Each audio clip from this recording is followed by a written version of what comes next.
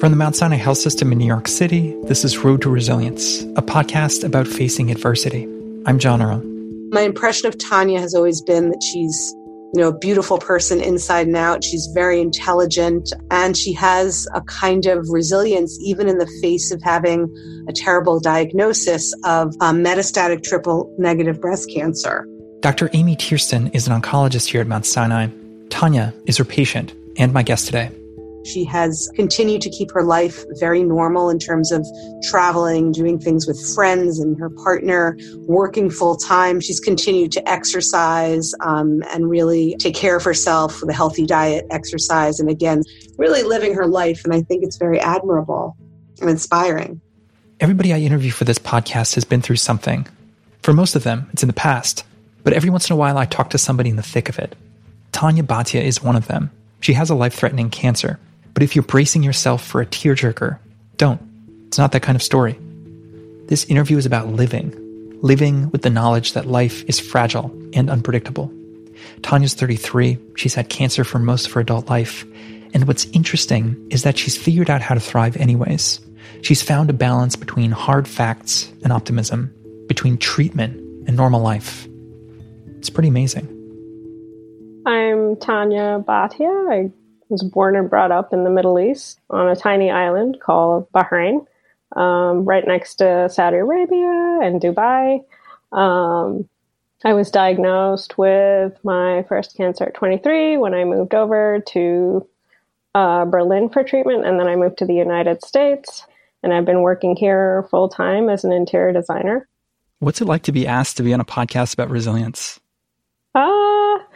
I was a little bit afraid at first, but I think it's good for me to put myself out there. And I've been trying this new thing where I try to get into some kind of uncomfortable situations or situations that I'm not used to. What's driving that? I think a lot of it's about just people aren't aware about cancer and resilience and how to go about it. And I think a lot of people are afraid to ask questions. A lot of people are afraid to come clean with their doctors or have open conversations with their doctors. And I think all of those things play a huge part in resilience. And in your feeling that you need to be more outspoken? Yeah, for sure. I mean, growing up, I was, I've always been such a quiet person. I think I'm a completely different person than who I was 10 years ago. Like at 23, I was a very shy, quiet girl. And, You've had cancer 4 times over the past 10 years. And I think people are going to hear that and they're going to think, oh, that's so unlucky. That's so horrible. Yeah. I suspect that's not how you would view yourself. No, I don't think unlucky is the word that I would use. Sad. But it's okay. I'm very lucky to be where I am in my life right now. I'm very, very lucky. I'm happy to be around. I'm happy to be alive. There's so many things to look forward to. I'm in a great relationship with my boyfriend. I have great friends. There's nothing that I'm not looking forward to. Tell me about what it was like for you to get your first diagnosis when you were 23. It was weird when I felt the lump and I knew right away. I just had a gut feeling. I knew. I don't know why I knew. I don't know how I knew, but I had a gut feeling and I knew right away that it was cancer. And obviously the first biopsy that I had was positive. And I was really scared. I'm not a very emotional person. I'm always the person who if I'm crying about something, it's usually because I'm very stressed about it or that it's really, really, really affected me. But the cancer never made me cry. I cried when I saw my mom crying, or I cried because of being vain. I lost my hair, so I started crying. I was 23. I was like, how am I going to live? I have no hair. That's the kind of things that bothered me at that age. Not the fact that I was undergoing treatment or that I felt terrible all the time. Where were you in life? What did it interrupt? Everything. Absolutely everything. I was in a relationship with somebody else. Thank God I'm not in that one anymore. I just started a new job and I was there for, I want to say 3 to 6 months. I just started that job and I was doing really, really well. I had to uproot everything. It was either staying in the Middle East to get treatment, which I didn't trust at the time. And then I had an option to go to Berlin because my brother was moving there for work. So I chose Berlin because why not go to Germany for close to best treatment? What was the treatment like? What was your mindset back then? I don't think it was terrible, to be completely honest. Like, I was in bed a lot. I didn't eat a lot. I never spoke to anybody outside of my family. I didn't have any friends there. I did make friends towards the end, and going through something like that at 23 was just horrible. You know, the treatment was rough. The surgery was rough. The pain was rough. Making all these decisions that I didn't know that I'd have to make that came with cancer and chemo. I had to make all these fertility decisions and not knowing what the future held for me. You know, it was just horrible. How would you compare your mindset then to now? Oh, completely like polar opposite. Like the second time that I got diagnosed, I was already in New York. I had just moved to New York, actually, from upstate. And my mom was like, oh, I'm coming right there and I'm going to take care of you. It's going to be the same as Berlin all over again. And I was like, look, Mom, you can come and you can help and be there for me throughout my treatment. And I really appreciate you being here for me, but I'm going to live my life. I'm not going to stop working, and I'm not going to stop myself from doing other things. I just want to keep doing what I'm doing. Like, I want to live my life as I'm living it now, and I'll just add the chemo into my routine. What I'm curious about are the steps that got you from point A to point B. It's like, if I understand correctly, point A was really a pretty isolating place where your cancer treatment interrupted your entire life, and it became your entire life kind of circled around your treatment. Yeah. Versus point B is, I'm going to live my life and cancer is just going to be a part of it. Yeah. Take us through that journey of A to B.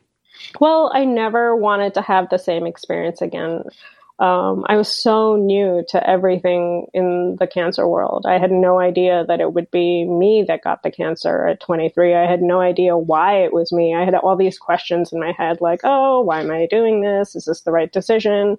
Like, I had no idea what I was doing. And having that experience actually brought me to point B, where I'm like, no, I'm never doing that to myself again. It was not good for me, for my mental health. It was not good for my physical health. It just wasn't good. I needed more of a support group that outside of my parents. Like, my parents are great. I love them for everything that they've done for me. My brother is great. My sister is great. They've all been there for me throughout this treatment, and they've done so much to help me get through it. But it really opened up my eyes to be in New York, and I'm like, I'm not going to miss out on things. I don't want to stop life just because I'm getting treated for cancer. So it's just going to be a routine thing, like the same way that I brush my teeth, I'll go to chemo, or the same way that I have to shower every day, I'll go to chemo, and I'll just make it a part of a routine thing that I have to do. I just have to make time for it. You know, when I hear you say, I just wasn't going to let it interrupt my life, I'm just struck by the will to do that and to stick with it. Like, was that something you were just able to flip a switch? Yeah, pretty much. Or did you have to much. work towards it? No, I flipped a switch. I was like, this is not going to be something that I'm not going to let it take over. It's just, I know it's going to be a rough journey. I know it's not going to be easy. And I know I'm going to have to adapt a few things, but I will make it work. You talked about cancer being a part of your life. Yeah. What does that look like in practice? Like, you get up, you brush your teeth, you check on your cancer? Like, what is it? Yeah. What is it like? Basically, get up, brush my teeth, take my chemo pill when I was on it, and then go about my day. And I know I have, my job is very demanding sometimes, and I have a lot of deadlines and things. So I just add it to my calendar. Cancer has to be a part of my calendar. It's just a part of the routine. It's just one day at a time. And it is what it is. You're going to have good and bad days. You're going to have good and bad days at work. You're going to have good and bad days with chemo. You're going to have good and bad days with cancer. So you just kind of have to deal with it. It is what it is. Yeah. That's I always that's say your that. thing. It's funny. I have the same, my mom says the same thing, but in Sindhi. So the exact translation of that is, it is what it is. How does it sound in Sindhi? Jeko I, so I. Sounds the same, right? Or similar. Did she kind of impart that thought to you? Actually, it was my mom's mom and my dad's mom, and they always say, it is what it is. You just have to face it. And that kind of started like with different things in life that happened well before my cancer life even started. And, you know, there are so many things in life that so many people experience and they go through. It's very difficult to go through cancer now 4 times, but there has to be some drive in life. Like you have to keep going, because if you give up, there's nothing else to live for. I mean, you have to do it for yourself. And I think that's been a huge, huge part in my life. You have this very practical mindset, but I imagine that sometimes maybe you waver from it. How do you bring yourself back? You know, I always tell myself that I really have no choice in this matter. Like, I wasn't given that choice. It is what it is. Again, you know, I have to fight it. And like 2 days ago, when Dr. Tiersten called me, she called me literally 10 minutes before I was about to present to a client. I had 10 minutes to bring myself back to like feeling okay. I was anxious. I felt like I was going to cry, but I didn't want to cry. I was scared. I wasn't 100% sure of why like this was happening. And again, like I was like, whoa, like you have to present in 10 minutes to a client on Zoom, and you have to keep it together. You have to get yourself and your mindset back to where it's supposed to be. So I always believe in like taking a couple of deep breaths between like, and bringing myself back to like this sort of mindset that I've always had. And I feel like the deep breathing really helps with that. I think just talking myself down in my head, like you have to focus on what's at hand. You were just told some not so great news by your doctor, but it could be worse, is what I also tell myself. You know, it could be way worse. Like the news could have been terrible. It's not terrible. It's a little blip in my little schedule of what I have to do next. And I just have to keep telling myself it's going to work. If this doesn't work, the next drug will work. Ever thought about enrolling in a clinical trial? The Mount Sinai Health System has over 800 active clinical trials, each geared toward developing new medicines and treatments. Visit mountsinai.org/clinical-trials to see if you're eligible. Mount Sinai, we find a way. Do you also give yourself space to wallow and feel sad ever? Yeah, for sure. You know, if I feel like when I get bad news and I'm going to cry about it, I always let myself, and then I have to give my moment to have a good cry and feel bad for however long it takes. I don't think anyone would be, you know, healthy mentally or physically if they didn't allow themselves to have that kind of emotion. You're allowed to cry about things, you're allowed to be sad, but it shouldn't stop you and it shouldn't bring you down in your life. You have to keep moving forward, you know? Is there someone in your life or someone you've encountered who has kind of been a role model for you in terms of dealing with adversity? I don't think I have one specific role model. I feel like everyone's played a major part in my life that way. I definitely want to say that my family has been there for me a lot and played a major role in helping me get to where I am today. I feel like both of my doctors, especially Dr. Tiersten, since I've been with her for 5 years or more, and my other doctor in Germany have played a huge role in like getting me to where I am today. They've helped me understand a lot about cancer. I ask a lot of questions, and I think Dr. Tiersten has, over the years, understood that I'm not going to like go into an appointment without asking like 100 questions. And I also want every result released to my chart so I can go look at it. And every time she makes a recommendation for a chemotherapy, I make her write it down.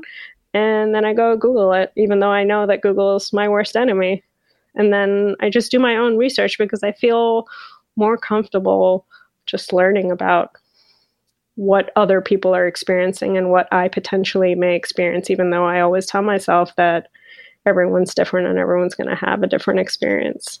Does having cancer change the way that you see other people, going about their lives without having to deal with this?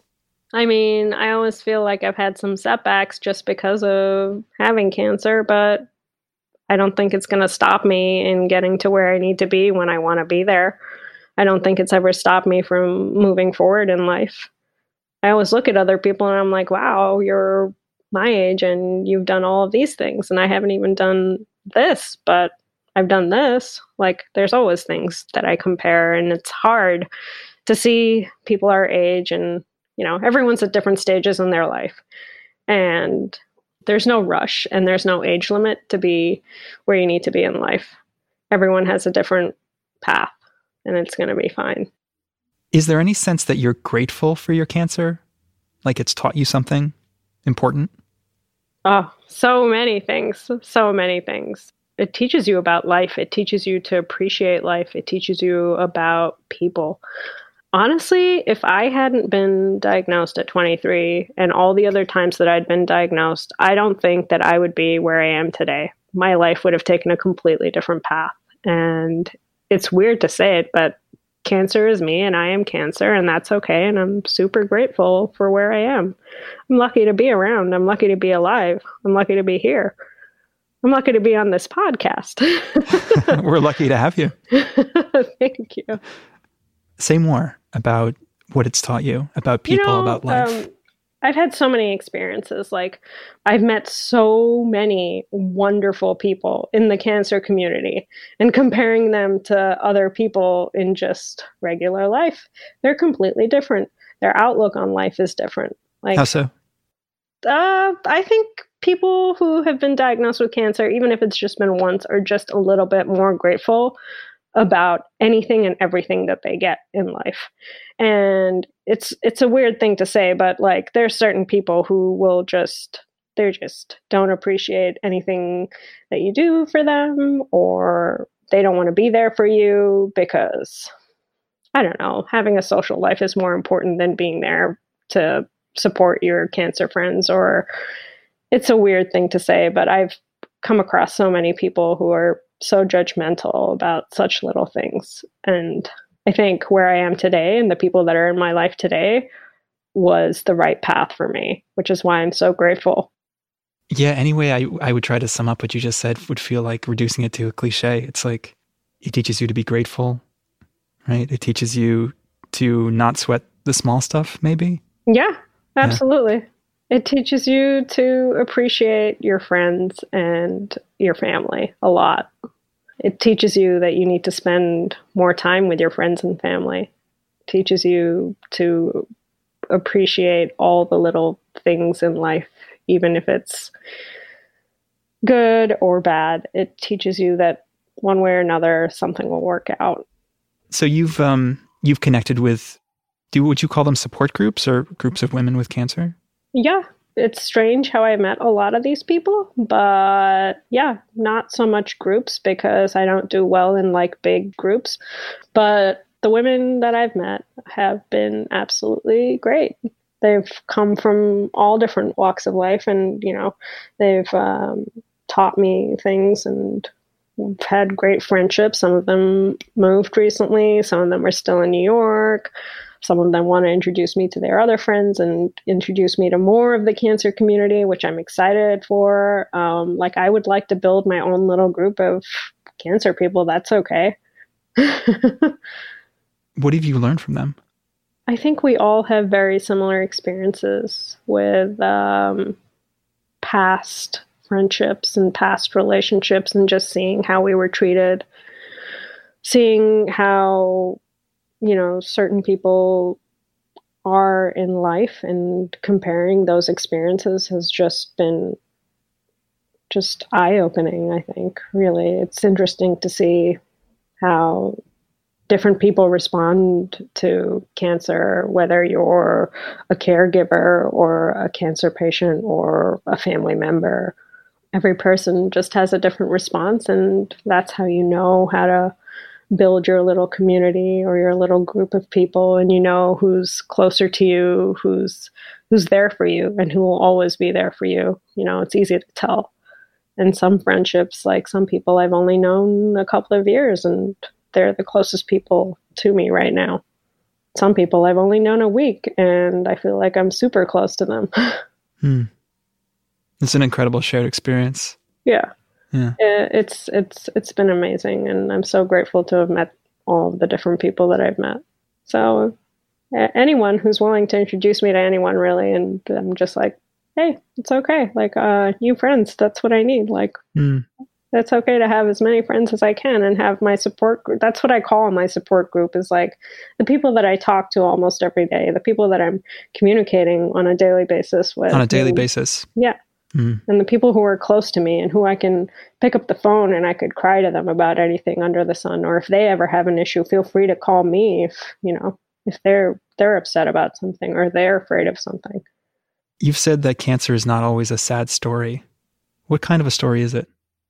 I think it's whatever you make it out to be. And I think it's really easy for someone to get down in the dumps about it. And I don't think that should be the approach. I think that cancer is not easy, and everyone knows that. And going into it and being diagnosed is like traumatizing and devastating for everybody. And everyone has that moment where they're just like, oh my gosh, how did this happen? What did I do wrong? Did I eat something? Did I drink something? Well, no, it doesn't work that way. And it's just understanding that it's out of your control and it's out of your hands. Like, these are the cards that you were dealt, and this is the life that you were given. So it's how you interpret it and how you want to go about it, I think, is the best way to do it, is just how do you want to live your life? You should live your life the way that you want to live your life. And you shouldn't let cancer get in the way of that. A cancer diagnosis doesn't mean that it's like the end of the world. It doesn't mean that it's the end of your life. What are your hopes and dreams for the future? I try not to plan that far in advance because I'm not sure what's going to happen. Anything could change. I just want to be happy. I just want to be living my life. I want to eventually open up a little business. I want a little restaurant. I want to hopefully be done with cancer and be in remission. I think that would be my biggest thing for the future. If I could get there, I can get anywhere. After that, nothing can stop me. Tanya Bhatia, thank you so much for being on Road to Resilience. It's been a pleasure. Thank you for having me. Tanya Bhatia is an interior designer and a patient at Mount Sinai. She lives in New York City. Dr. Amy Tiersten, who you heard at the beginning of the episode, is a professor of medicine and the clinical director of breast medical oncology at Mount Sinai's Dubin Breast Center. If you enjoyed this episode of Road to Resilience, please rate and review us on Apple Podcasts and share the episode with a friend. Thanks. We've got another podcast coming out. It's called Real Smart People, and it features audio profiles of some of the smartest, quirkiest minds in medicine. We're really excited to share it with you in the next few weeks, so look out for that. Road to Resilience is made by Katie Ullman, Nikki Hudson, and me, John Earl. Our executive producer is Lucille Lee. From all of us, thanks for listening. We'll see you next time.